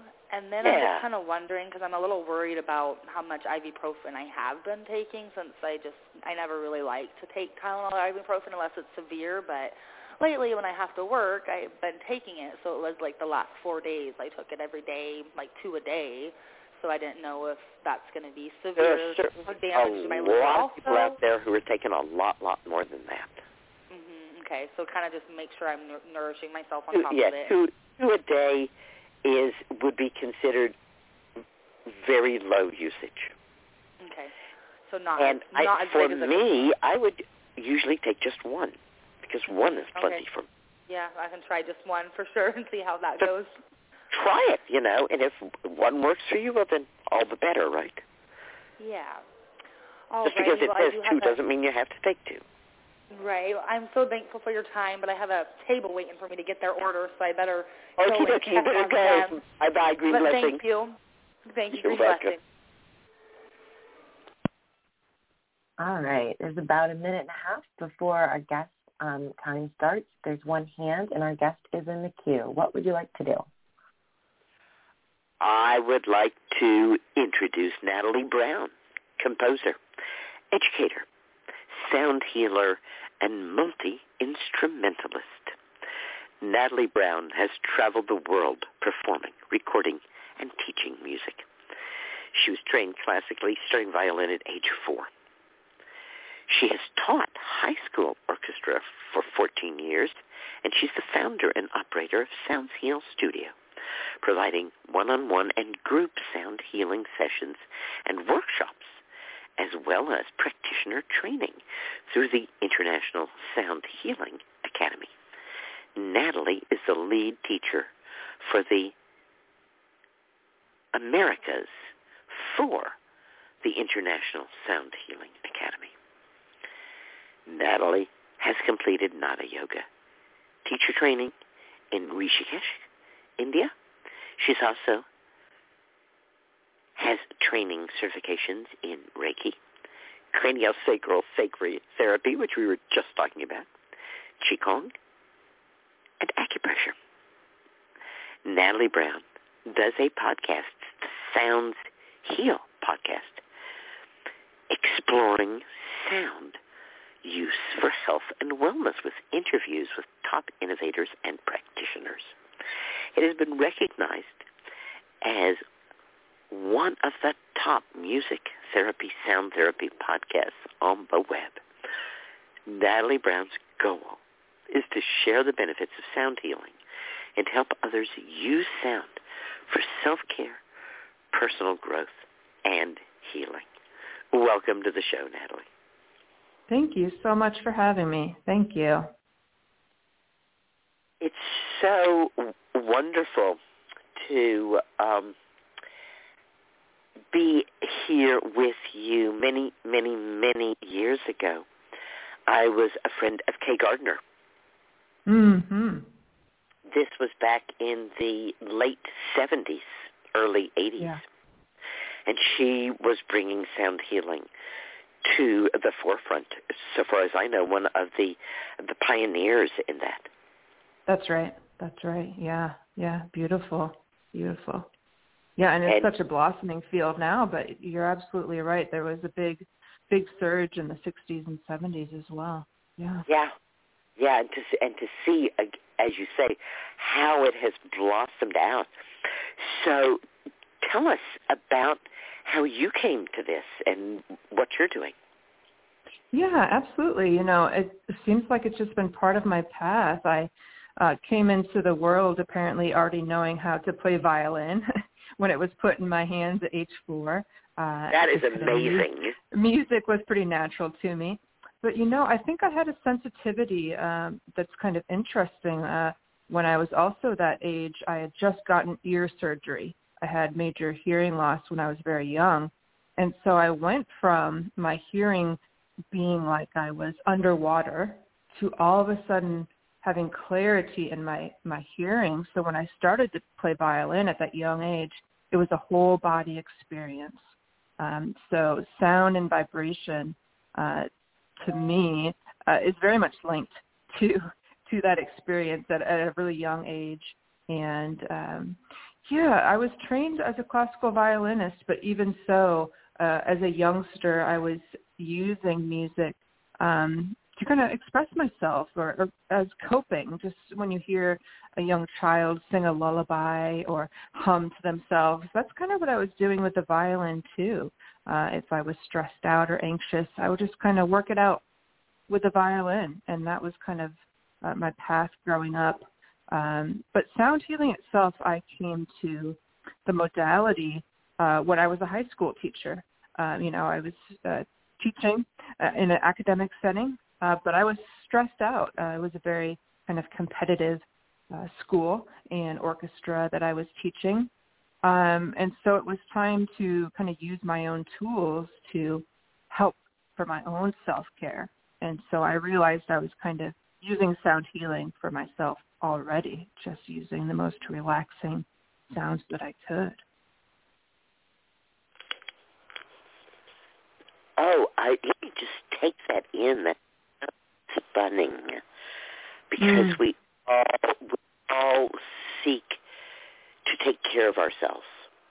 Yeah, that's right. Some of us grow up in environments where we are given avenues for self-care that are actually caring. And others of us grow up in environments where the things for self-care don't really take care of us, like alcohol. Yeah. Or certain emotional patterns. So you had natural gift for music, which was aided by a sudden emergence of sound to you after years of being underwater.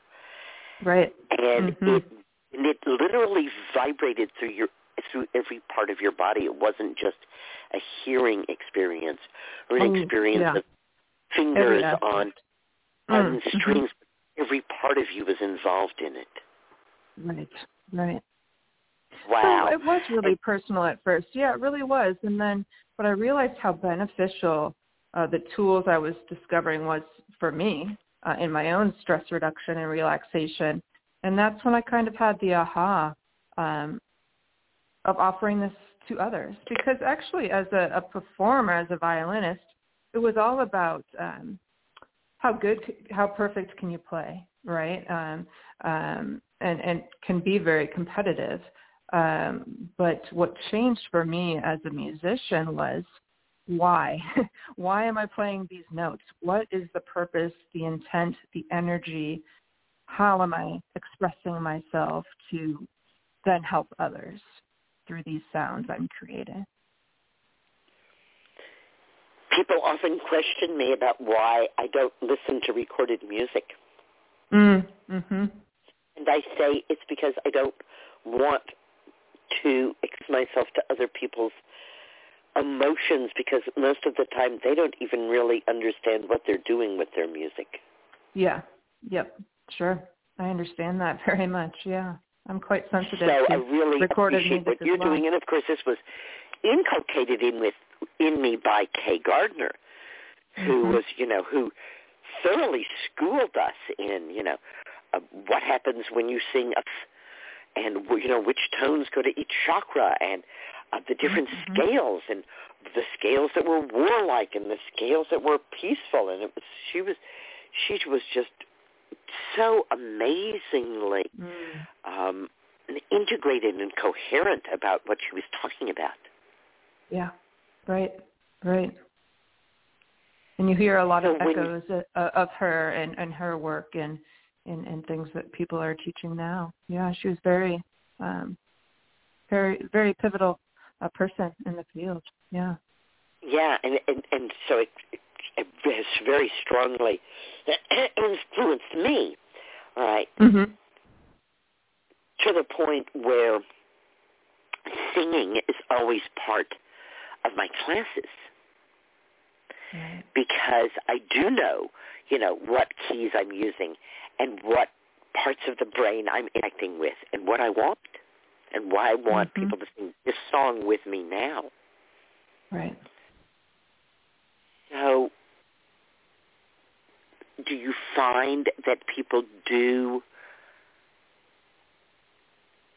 take to sound healing and use it for themselves, and that it can, because it is so, I think, intrinsic to us to be sounding, push out those not so great ways of self-caring that we might have learned?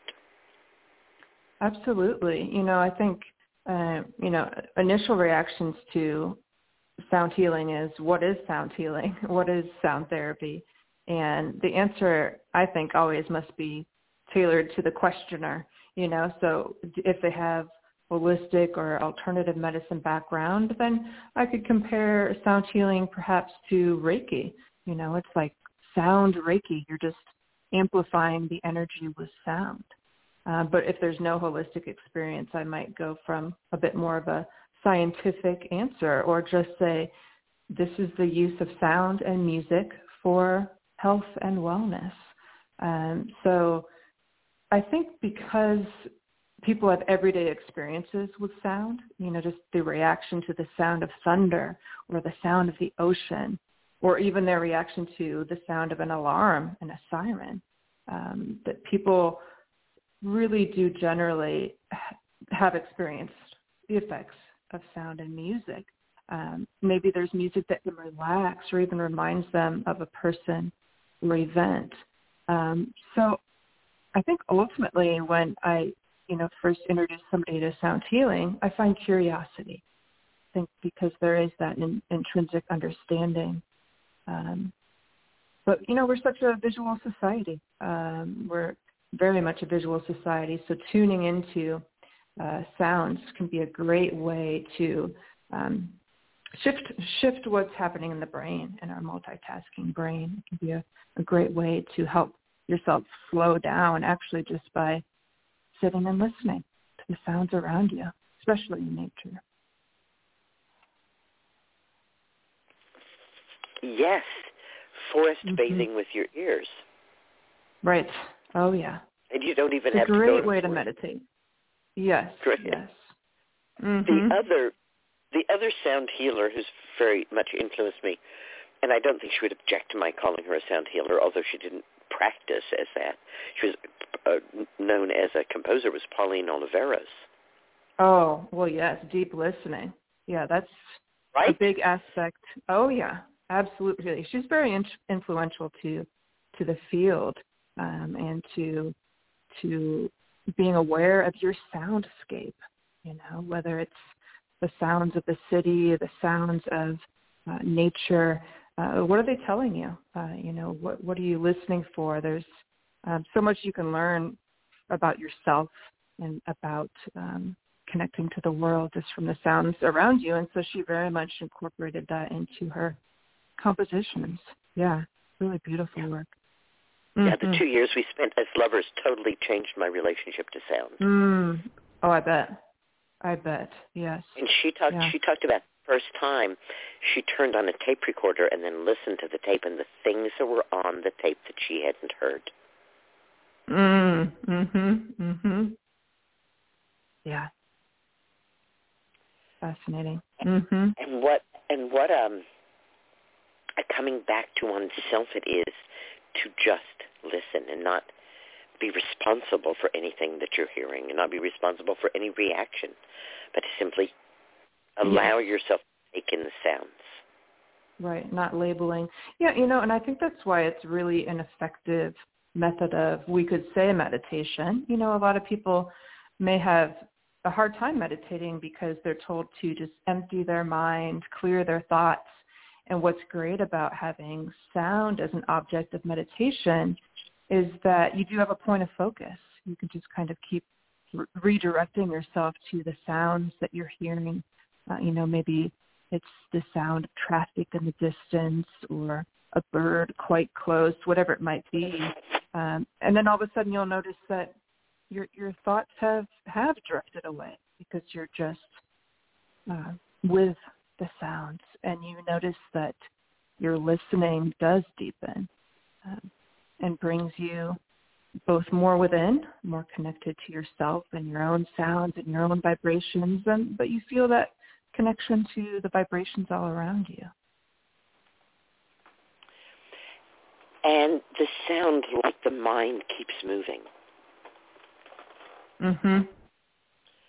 So that the idea of stilling the mind gives way to the idea of being in the flow. Right. Absolutely. Yeah, well said. That's right. So what do you do all day long as a sound therapist? That's a great question. I've found that it's quite limitless.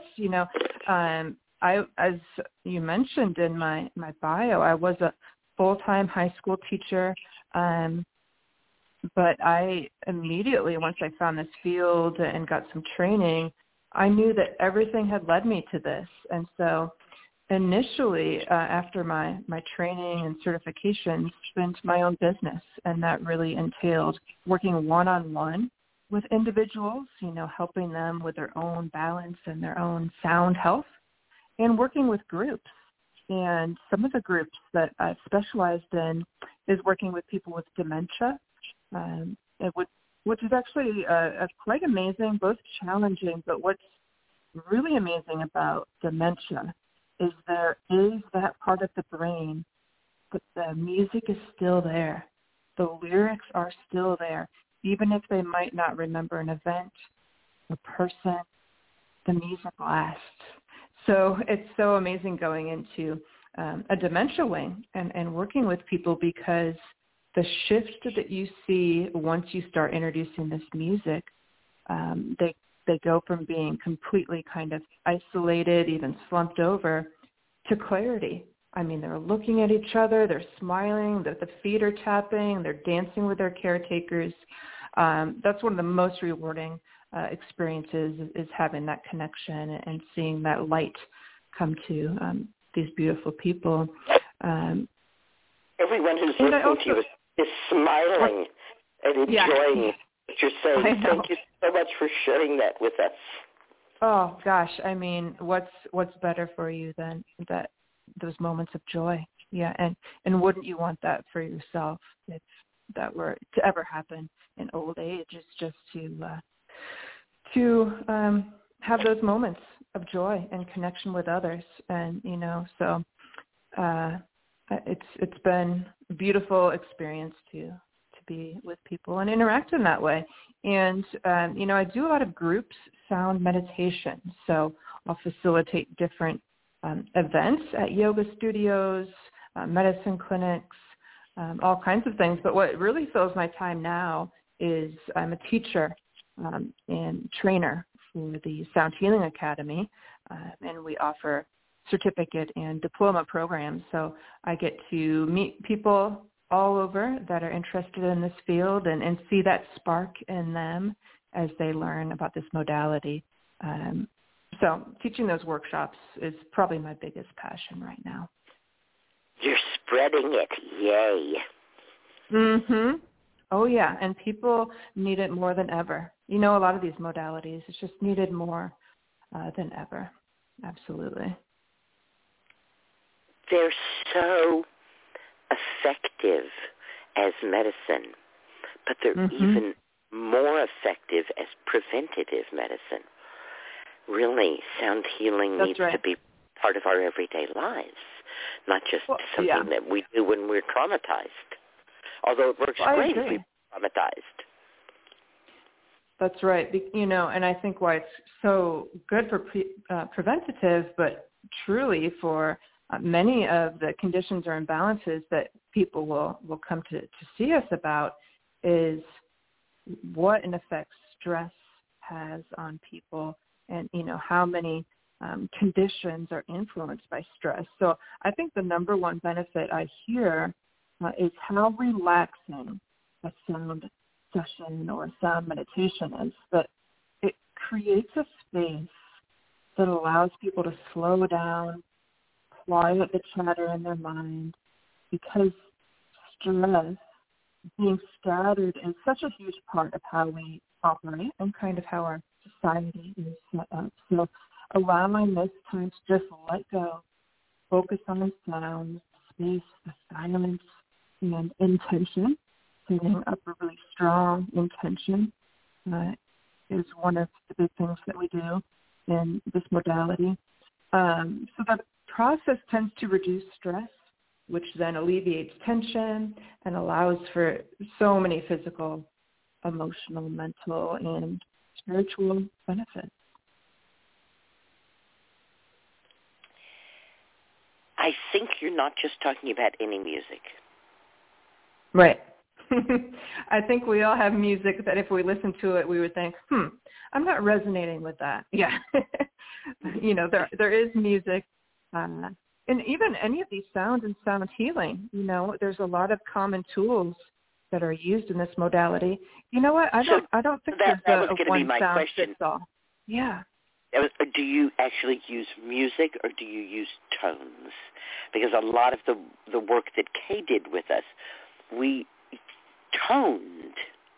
Yeah. We weren't, I mean, she did work with symphonies, and she certainly, did work with, full out stuff, but she also kept it very, very simple in group so that we weren't to have to worry about all the complications of music, but that a tone would be enough to activate certain energies in ourselves.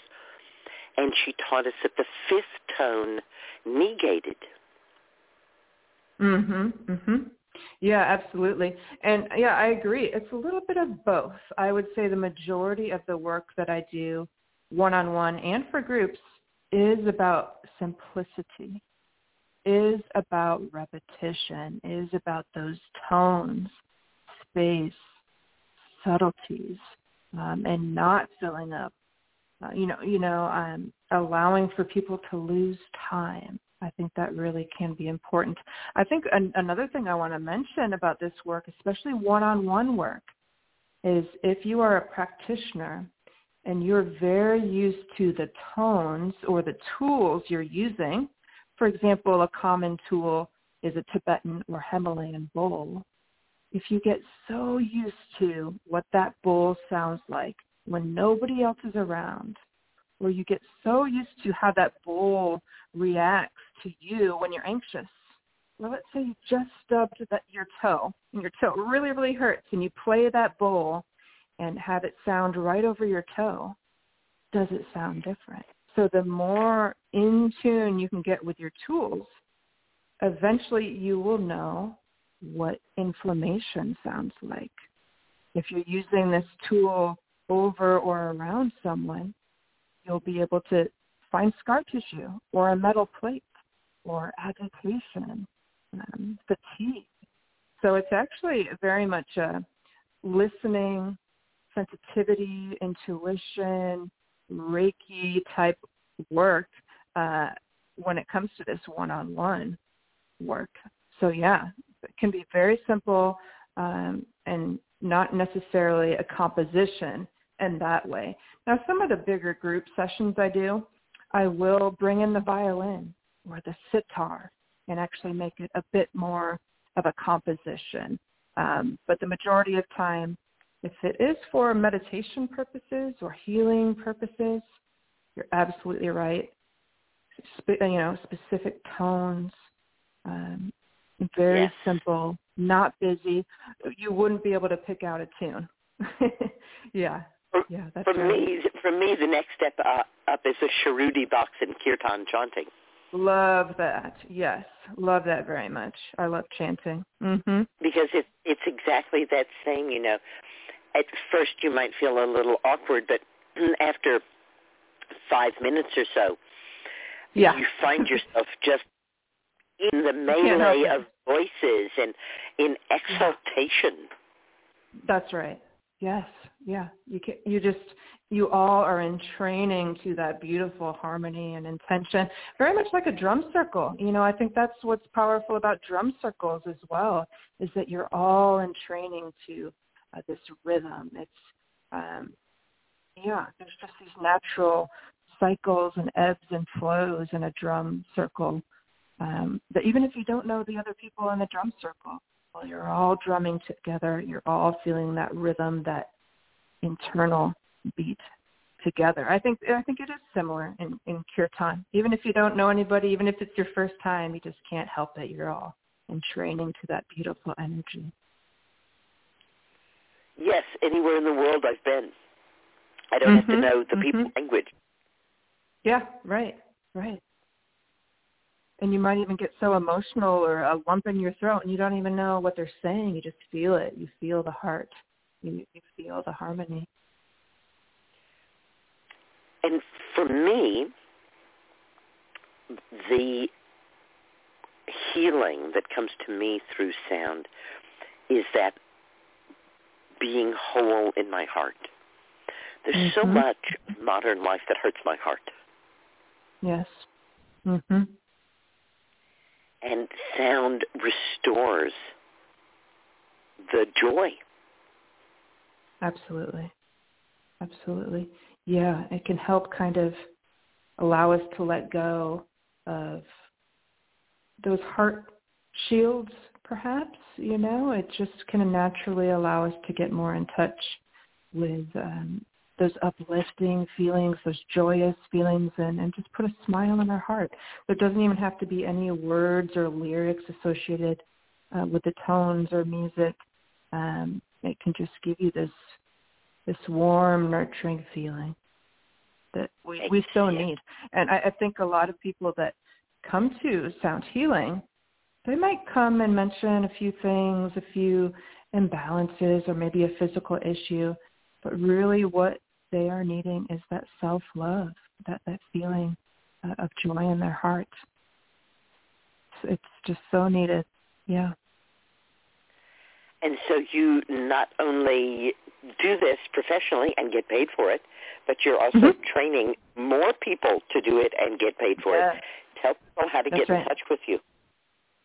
Yeah, absolutely. Yeah, my website, the best way to find me and all my trainings, as well as I have some recordings of sound meditations I've done, is sounds, so sound with an S, soundshealstudio.com. Or just look up Natalie Brown Sound Healing, and you'll find a bunch of bunch of websites, and the Sound Healing Academy has my trainings as well. Great. That's easy. Yeah. What haven't I asked you that you really want to talk about tonight? Let me think if there's Do you have a anything special experience with sound that you want to share with us? We all love stories. Yeah, well, I can, what really got me into leaping into this full time was, and part of the training that we offer through the Academy are case studies. So you work with several people and do progressive sessions. And coming from my academic background, like I mentioned, I've always been intuitive and kind of have that nice balance of art and science, but I was kind of a data person. I wanted to really understand and be analytical. But once I had those case studies and I was working with people and I would get their feedback, there was just absolutely no doubt in the power of this work and the transformations that people were having. So in the case studies, I had people have life-changing experiences such as overcoming lifelong social anxiety, breaking through a 10-year writing block, releasing childhood trauma. I had a woman, after we worked with weighted tuning forks, so kind of in a way with vibration on the body. She was walking for the first time in 9 years without a cane after we worked. People perhaps having trance-like experiences. People can go into altered states with sound, where they would see colors and travel to far-off places. So no matter how much I read, studied, learned protocols, techniques, approaches, the actual doing and learning by doing, the experiential part, and the feedback from the people I was working with, that's when I knew the power of these practices. And that's what I advise to people that are first learning this. Experience is truly the best teacher. And be playful. Be playful. Once you start getting your sound healing instruments, they can be your teacher as well. That brings a big smile to my face. Yes, indeed. Yeah. And that they really are your instruments. And when we're making music, they're instruments, but we also call them surgical instruments, which is very interesting. Yeah, that's right. And, in this case, to not feel that they're separate from you, that these sound healing tools that you're using, they are an extension of you, I think can take a little bit. But just like using your hands in an energetic way, if you're using a sound tool to really connect with it, it's a mirror. It can be a mirror of your own energy as well. Yes, I had a dear friend, Julia Haynes, who spent the summer putting her harp out on high places to let the wind play it. Oh, yeah, beautiful. Aeolian harp. Beautiful. Oh, just amazing. Nice. Yeah, and it just wants to play on its own. Yeah. Wants to play on its own, exactly. Ooh. Well, I could certainly talk to you for much longer, but it's Blog Talk Show, and they're going to cut us off, boom, like that. Oh, well, thank you so much for having me. You are welcome. I want to thank you for helping to reweave the healing cloak of the ancients and for the beautiful sounding threads that you have added to this effort. And Sarah Ellen, thank you for helping me restore herbal medicine to its rightful place as people's medicine. And thank you to everybody who's stepping up and saying, I want to do something for the Hypericum Conference. It's going to be a great show. Till next week, green blessings, and bye-bye, everybody.